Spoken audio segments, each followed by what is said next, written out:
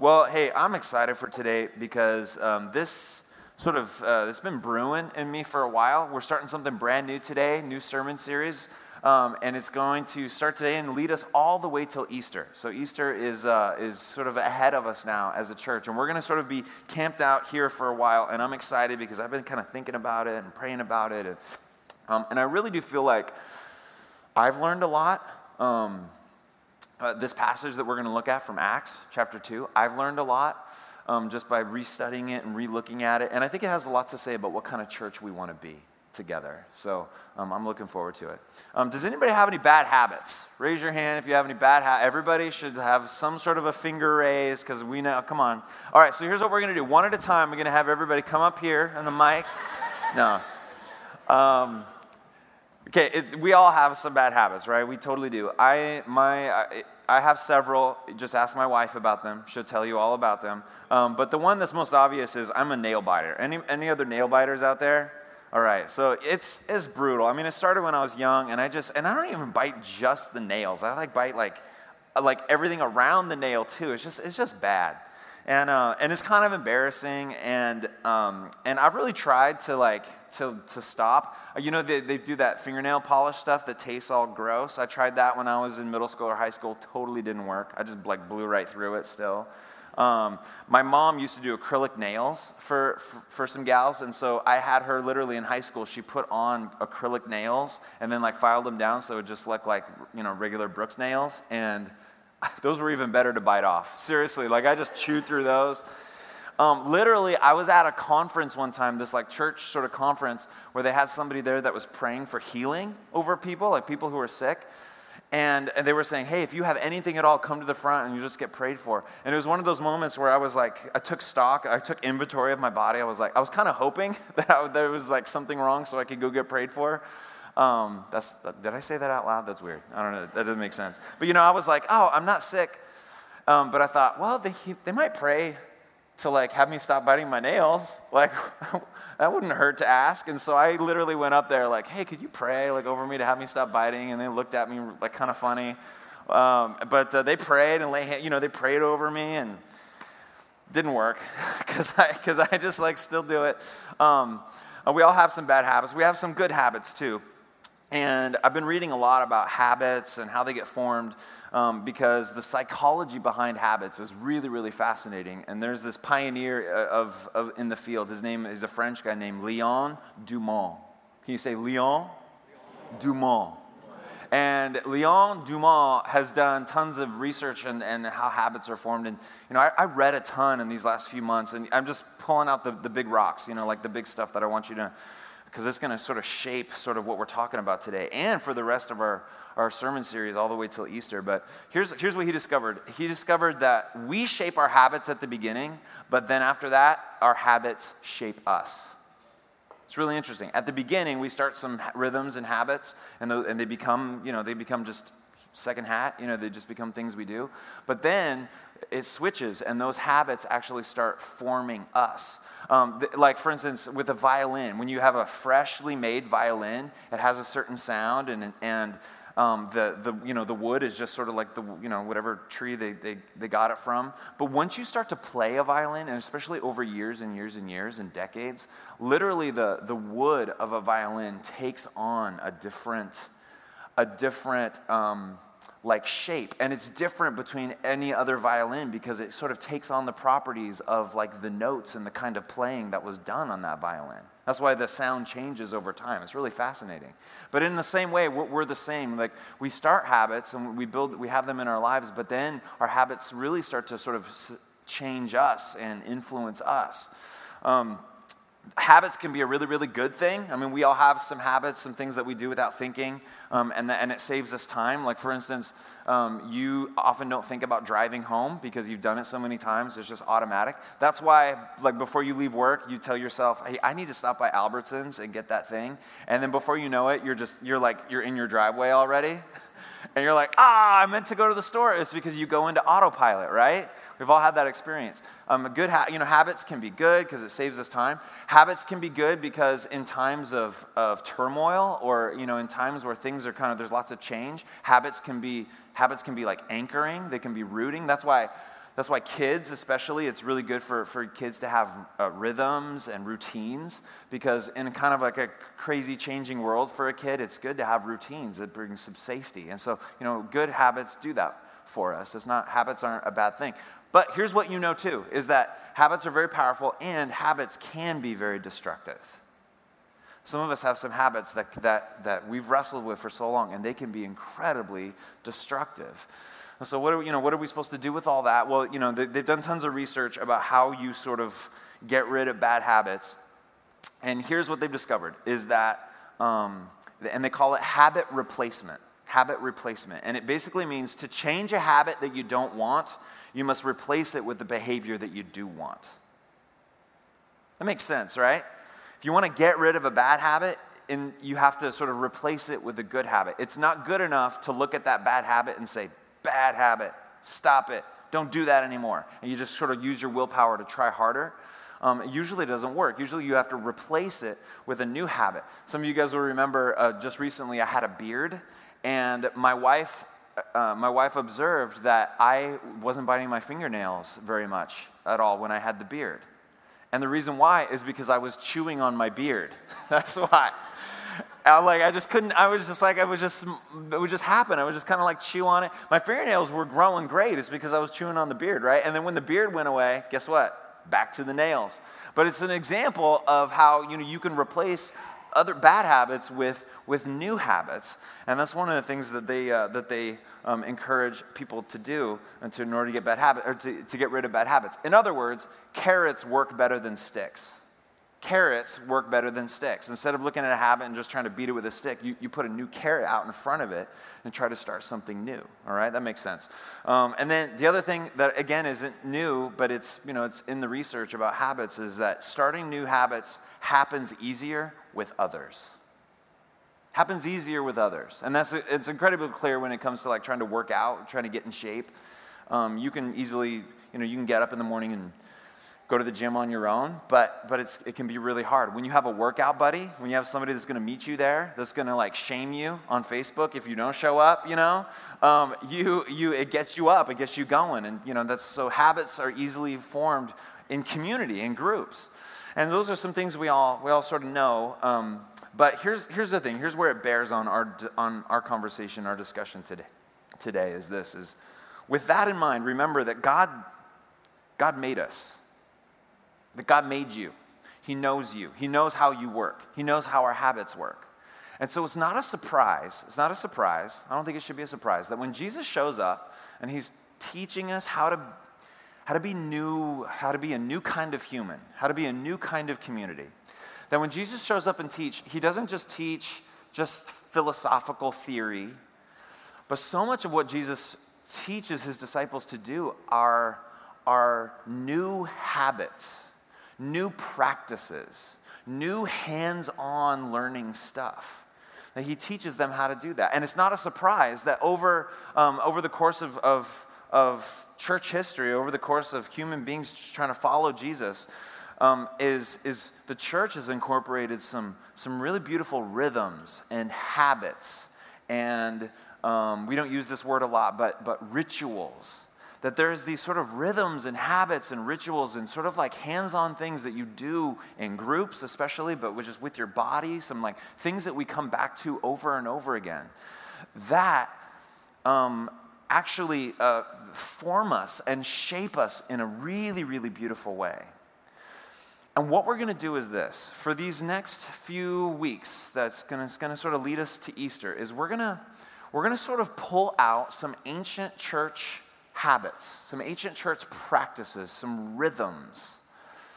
And we're going to see just sort of how those got started and why they got started. We're going to sort of look at maybe why in the world why don't we do those now as much? Or how come maybe they've lost some of their luster perhaps? Or maybe you didn't even know that they existed, but they're there. But they're these new habits that perhaps if we were to sort of adopt them again and sort of work them into our lives again, that it would start something new. It would start some new habits, and it would push out some old habits, some things that we just want to get rid of, and it would replace those and make just bring us into this new season of life and vibrancy when it comes to our faith, when it comes to our community together. So we're going to pull out some of these ancient church practices, and we're going to sort of look at them, and then that's going to lead us to the season called Lent. And Lent is the season in the church calendar that sort of precedes Easter, and we're going to sort of walk through Lent as a church, and that's going to be brand new. So here, listen, I just want to say, if you're sort of new to church and you're kind of here and you're kind of checking it out, I want you to say, again, we're proud of you. Thanks for taking a risk to come to church. I hope you have a great experience. I think you're here just at the right time. We're starting something brand new, and you might have no context for all this stuff that we're going to talk about. But you've seen it, and like there's this communion, and there's water baptism, and there's this fasting thing. What is that? And I hope that just if you just keep coming, that you're gonna get some appreciation for what some of those things are, and it might be brand new. For some of you, you grew up in church, and maybe you grew up in a liturgical church, a very sort of a church that was really committed to a lot of these rhythms and practices. Perhaps you loved it. Perhaps it just really fed your soul. Or perhaps you felt like over time you just started going through the motions. You just started doing it, and it just became this empty thing for you. And so you said, forget all that stuff. And maybe that's one of the reasons why coming to a church like Westside was refreshing, because it didn't feel like there was this sort of like rigid, you got to stand up, sit down, pray this prayer, do this, and you felt like it was more free. And I'm so glad that we've created an environment like that. But maybe just some of that stuff has lost its shine for you. And maybe perhaps going through this together, we can pull some of those things out of the garage and shine those things up again. And maybe it'll start some brand new things, brand new ideas, brand new rhythms and habits, not just for you, but for you and your family. So anyways, that's what we're going to do. That's sort of the setting the stage. And I want to take you to the book of Acts. It's in the New Testament. In the second half of your Bible, it's when Jesus steps onto the scene. In Matthew, Mark, and Luke, and John, those are the eyewitness accounts of Jesus' life. And then the book of Acts is next. Now, it's not Axe body spray, Acts, all right? It's ACT, Acts. It means the Acts of the Apostles. And the author of Acts is Luke, from Matthew, Mark, Luke. He wrote Luke, and he wrote the book of Acts. He was a doctor, and he went around and he interviewed all the eyewitnesses and put it together for us. And the book of Acts is this story of this early church. What happened to them after Jesus died and rose again, and everything changed. And what did they do, and where did they go, and what did they talk about? That's what the book of Acts is about. And so just to set the stage for the book of Acts, as at the beginning is Jesus has come, he's lived, he's pursued us, he's come in flesh, and then he dies on the cross. He sort of carries our penalty on the cross. And I know that's like just a tiny little sentence to try to explain something so huge and mysterious, but Jesus he dies for our sins and pays for those on the cross, and then 3 days later he rises again, and the whole city of Jerusalem is turned upside down. I mean, everyone is just they can't believe that Jesus is alive, and they're seeing Jesus all around the city, and this church just gets birthed, it gets launched, and it's an exciting time. And before Jesus, he gets his disciples together, and he says, "Listen, here's what I'm going to do. I'm leaving, but I'm not going to leave you alone. I'm going to give you a gift. I'm going to give you something that's going to enable you to be my followers, is the Holy Spirit. I'm going to give you the Holy Spirit." In a way, it's like my presence in sort of like a different way. I'm not going to be with you anymore. I'm going to be in you in a way. And so they're promised the Holy Spirit, and Jesus says that here's what the Holy Spirit's going to enable you to do. It's going to enable you to be a witness to the world. And so they're hanging out on this high festival day called Pentecost. And it would have been a time when tons of visitors would be flooding the city of Jerusalem. Just tons and tons of people. Just picture like family reunions times thousands. Just people just from all over the world, just all different languages, Jewish people who are here. And just imagine you're walking down the street, and every alleyway you look down is just packed with people, and they're cooking food, and you smell the smells, and it's just, this big celebration, these people all together. And these followers of Jesus, and there's not that many of them at this point. There's just sort of like a supersized sort of number of them, and they're gathered together, and something happens. They have this experience where they're given the Holy Spirit in a way that they hadn't had before. And I want to read it to you. It's from Acts chapter 2. Here's what happens. When the day of Pentecost came, they were all together in one place.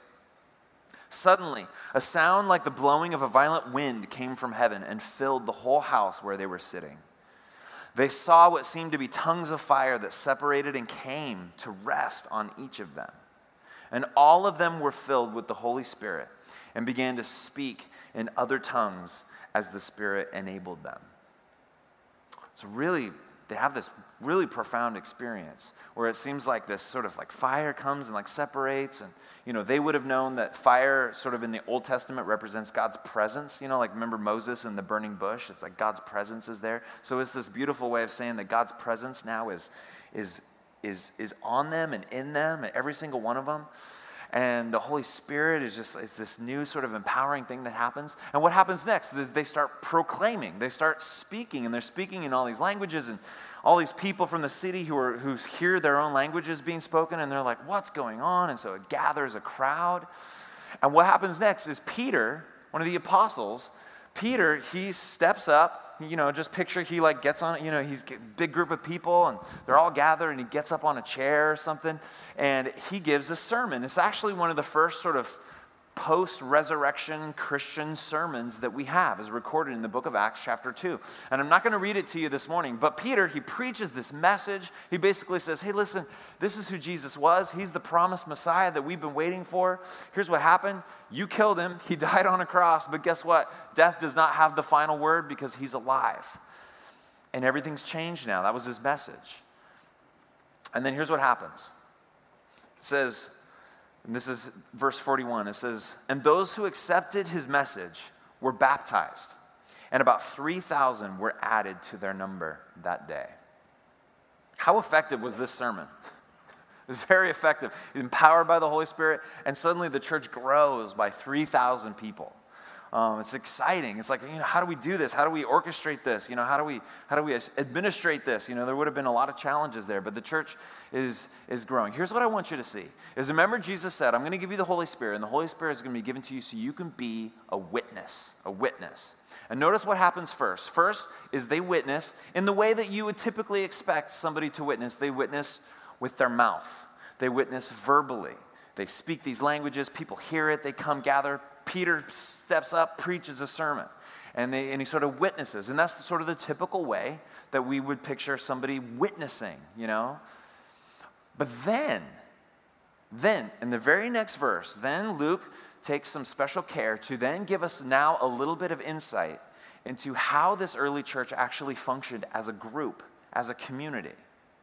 And here's what I want you to understand, is Luke is telling us that we have the Holy Spirit so that we can be witnesses, not just in word, but also one of the main ways that the early church witnessed and proclaimed the good news wasn't just in what they spoke, it was in how the community functioned itself. That the community itself, that the content and the quality of the community itself was itself a witness to the rest, to everyone else there, that this is true. And see, this is how Jesus came to us. Jesus came to us in word and deed. He came preaching and he came healing. And so that's a model for how we get to be the church today. And this is what is happening in Acts 2. They're witnessing in word, but also in deed, in the way that they actually function as a community. See, if we as the church have a mission in the world, and if it's just all word but no deed, then we're just talk, right? If all we do is preach and proclaim, but we're not actually helping and caring and meeting needs, then that's not good. But what if it's no word but all deed? So maybe we're doing some really, really great things, and that's good, but there's no message under it. We need both, and Jesus came to us both. And in the beginning here, we see that the church witnessed in both, in word and deed.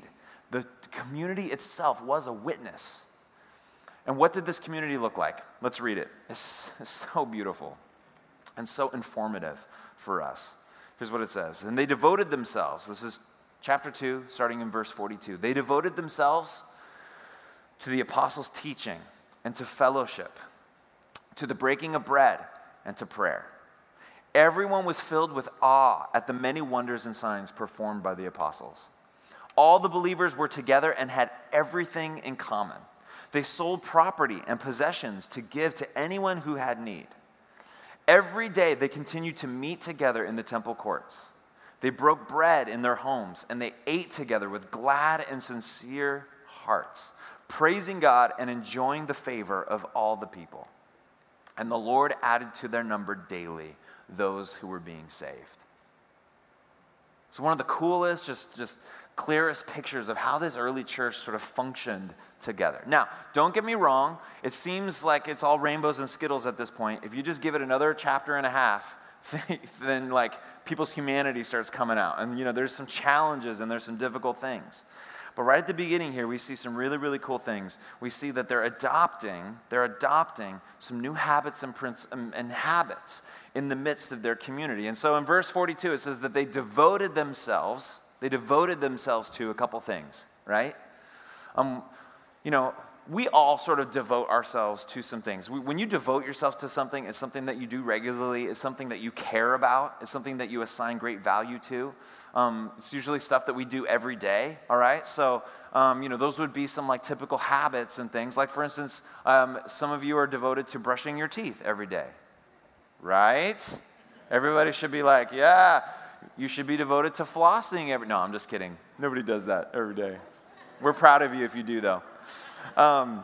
There's plenty of things that you do every day that you're devoted to. And in fact, you can tell a lot about somebody by looking at what they're devoted to. When you see sort of their rhythms and their rituals and their habits, and we all have them, you can tell a lot about someone, about really what matters to them.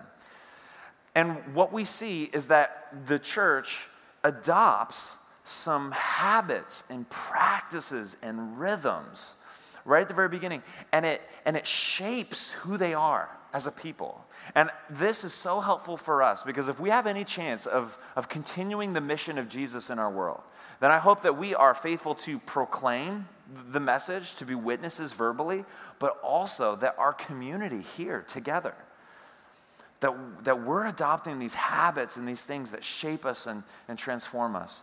And it makes sense because we've all sort of had things in our lives where we've adopted sort of like a worldview, a way of looking at things, and it sort of shaped who you were. For me, I was thinking about in my life, like how to describe this, these like rituals and rhythms and habits that like shape you. The only thing I could think of was I played soccer when I was in middle school, and I thought I wanted to be a soccer player. But when I became a freshman in high school, my brother was a senior in high school, and my brother was a football god. Okay, he was just at the top of the food chain as far as like football players at my high school, and then he went on to play football at Washington State University. He was a great football player. He was fast and he was strong, and I didn't feel pressure from my parents or my brother to try to be like him. There was like something in me that I felt like I should be like him. I felt this sort of internal pressure. So in freshman year, I started lifting weights. And right away, it just took to me, and I was devoted. I was committed. I was in the gym after school, every day after school for a while, for a couple hours. And me and just like a group of buddies, we lifted, and we got big. We got strong. And it wasn't just that. I mean, I adopted and I just sort of came into this world. I subscribed to like Muscle Mag, I had my Muscle Magazine deal. And then, I was taking my creatine, it's like this like supplement stuff. I had like the shakes, and I was like drinking the protein shakes. And I was just in it. And there's this whole language that you adopt, when you're in that world. And there's like certain things you do and say that only that group of people recognize. And I was like becoming my identity. This is who I was. You walk into a room and you're like, oh, I'm gonna go study now, or you walk in and you're like, check it out, I'm here, There's just like certain stuff that you do like when you're in that world that you're just like that nobody else gets and think you're weird like you guys are thinking right now. But like in a certain context, it makes complete sense. And that's what was going on for me. And I thought that that's who I was. And then the funny thing is I graduated high school and And by the way, I was really strong and really huge, but slow, like really slow. I was not a good football player. I kind of overdid it on the lifting. But what was funny is I got to college, and I realized that wasn't really me. That was like the old me, and I sort of, changed. But we all have this sort of the same example in your life of something, what it was. I don't know if it was in middle school for you or high school or college or whatever. Maybe it was the 80s, and maybe it was maybe it was like punk. Maybe you had like you colored your hair and you had what am I trying to say? Thank you. I was trying to say faux hawk, but no. It's the mohawk. It's the original faux hawk. You had a mohawk, I don't know what it was, but you sort of fit yourself into a group of people and you had your own language, you had your own sort of way of seeing the world. Maybe you were a skater, or maybe you were a goth person, or maybe you just listened to a lot of Nirvana, right? And you were just like, maybe that was your deal. But every single one of those sort of cultures, it comes with rhythms, it comes with habits, it shapes who you are. What sort of rhythms and habits shaped this church, this early church? What habits should shape a church, any church, in today's world today? This passage mentions 4 things that this early church devoted themselves to. Just 4 things it mentions here. Here's what they are. It says, first, that they devoted themselves to the apostles' teaching. So that's the first thing they did. They were committed to learners. They would gather in the temple courts. They'd gather in different places, and the apostles would teach. And there's a reason why this shows up as number 1. We'll get back to in a second. And then the next thing that they were devoted to was they were devoted to, it's in Acts, it says fellowship. It says fellowship. Now, fellowship is kind of a churchy word that you don't really use outside of church, typically. Like, you don't call your buddy, like your non-Christian buddy, and be like, hey, can we fellowship tonight? It doesn't really fit there necessarily. But in church, we use that word a lot. Like, hey, that was good fellowship. Let's fellowship together. And it can mean hanging out, but it means more than that. The word that Luke actually uses is this word that if you've been around church, you probably heard before. It's this Greek word koinonia. Koinonia. And the word koinonia means hanging out, but it means way more than hanging out.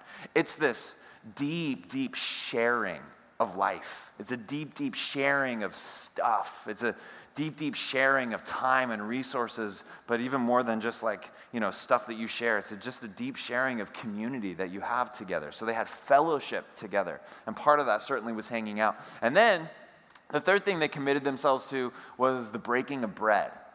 They committed themselves to the breaking of bread. And this is beautiful because this early church, they just loved to get together and eat together. Isn't that great? Like, they would just gather and eat. They just wanted to be with one another. And there's something spiritual about when you eat together, right? It's this beautiful, profound statement of camaraderie and connectedness when you eat together.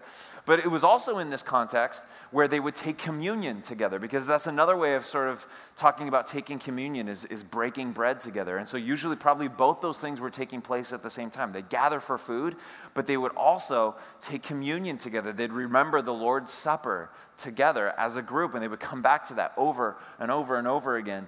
And then the last thing that it says that they were committed to was to prayer. Or your translation might say the prayers.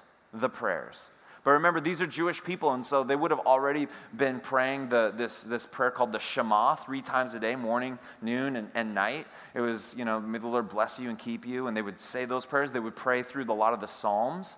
And then remember, Jesus shows up and teaches them how to pray, and so now they're incorporating Lord's Prayer stuff in there. And then later on, even in church history, they're forming these creeds, and so churches would get together and even recite these creeds. But they would get together and they would pray together, and maybe another word that we could use to describe what they were doing there was worship. They were gathering together to worship the Lord together, to pray together.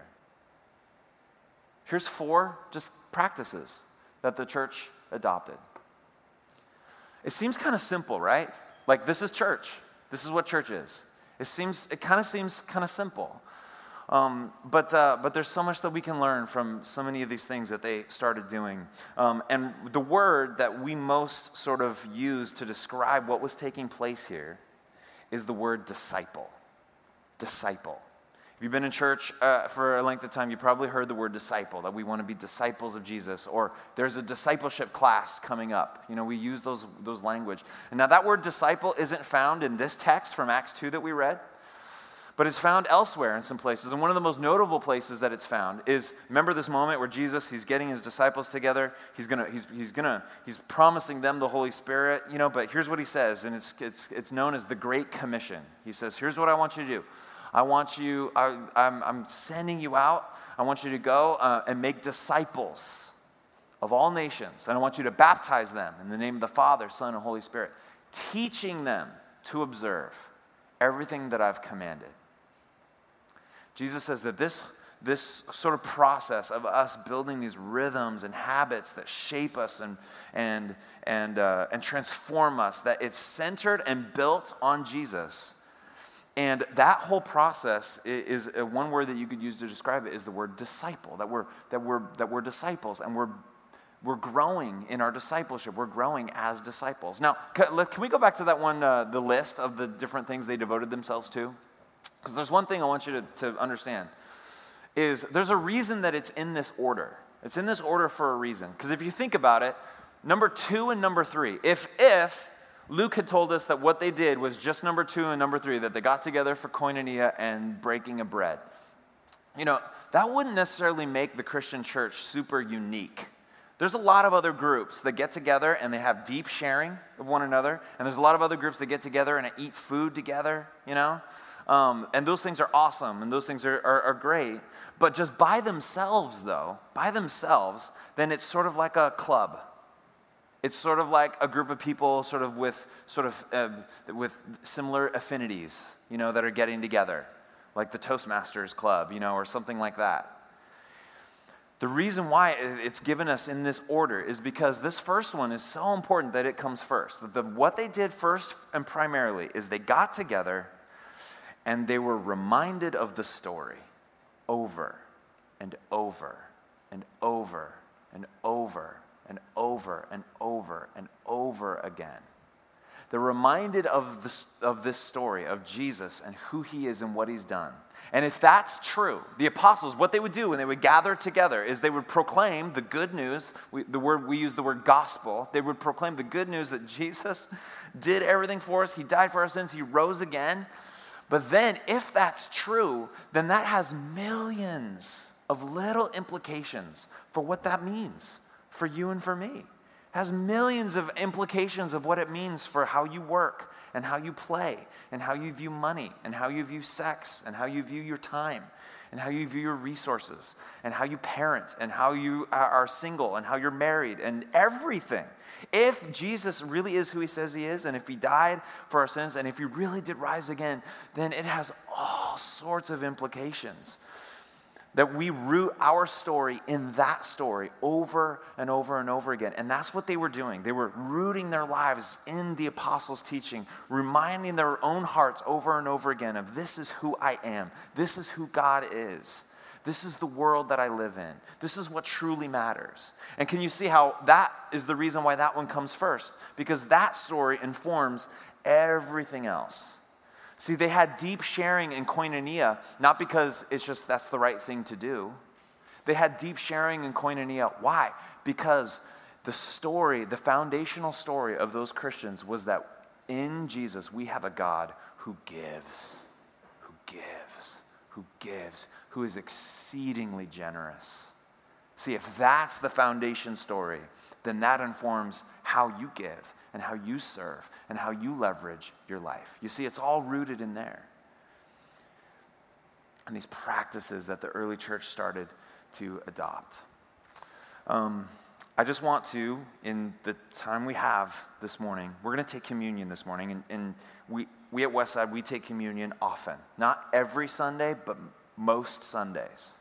And so as an example, I just want to take this practice of taking communion together, remembering the Lord's Supper. I just want to real quickly just unpack it so that you have an example, an idea of one of these rituals that we're supposed to come back to time and time again. And just like anything you do often, it can easily, very quickly lose its luster. It can easily, quickly just lose its shape, and you can just kind of go through the motions.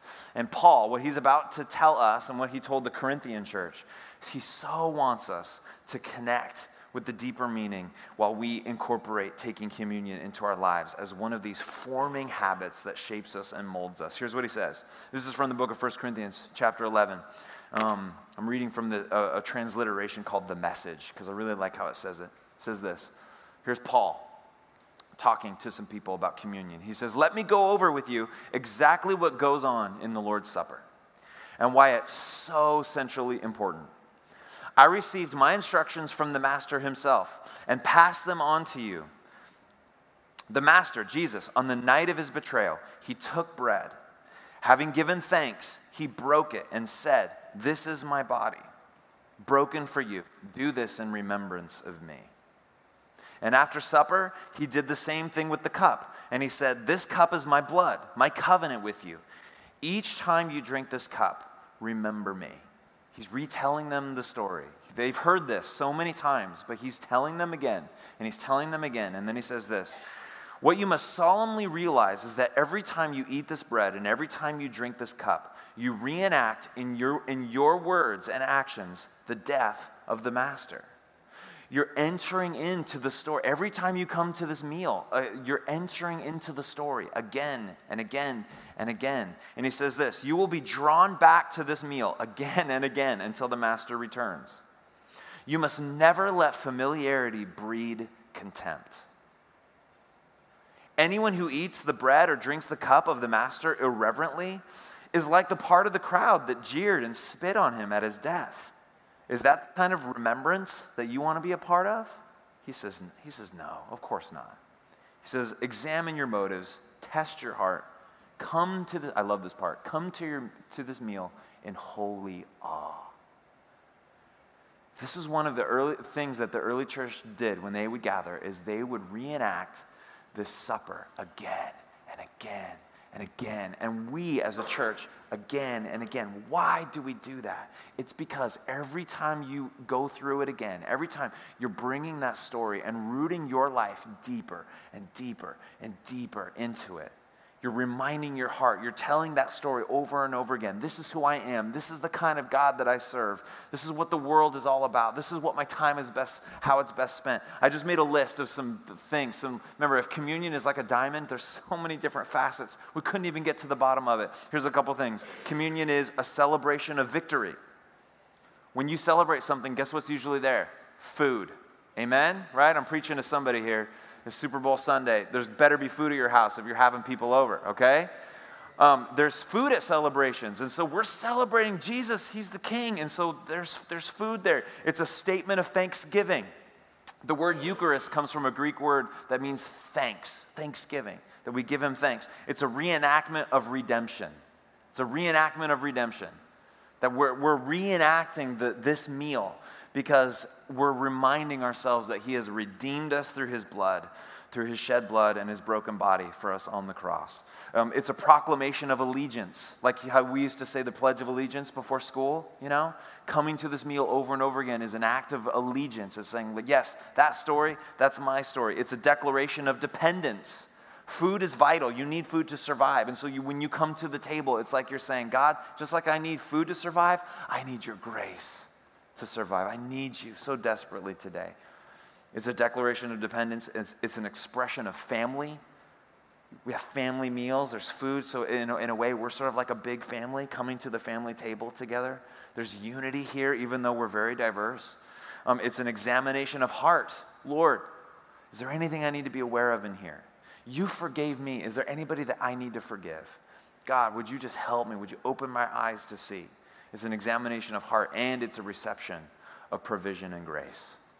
So when you bring that food into your body, it's like you're saying, God, as I bring this into my body, I'm asking, Lord, I want to receive your grace into my body. I receive that grace. I receive the provision that you're giving me today. Do you see how we can't even get to the bottom of communion? It is so beautiful.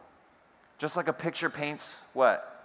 1,000 words, right? Communion paints even more of what this story is. That's why we come to it over and over and over again. Not quite yet. In a second, I'm going to have the band come up, and we're going to take communion together. And maybe this is just maybe you'll come at communion in a new way this morning. maybe it'll just be alive to you again. It's this habit that we come back to over and over again so that our stories can be grounded and rooted and centered on Jesus. Because if it's not rooted in there, then your identity will be rooted in something else. Because your identity does need to be rooted in something. And if it's not rooted in the grace that Jesus gives, it'll be rooted in consumerism. It'll be rooted in performance. It'll be rooted in your body image. It'll be rooted in all sorts of things that are brutal taskmasters. You will never be good enough for those things. You will never be loved through those things. You will always feel anxious and worried if your identity is rooted in those things. And so how about we adopt new practices and rhythms to build our lives on that tell us the truth about who he is and tells us the truth about who you are and I am. That's where we'll be camped out for a bunch of weeks as a church, and I'm excited.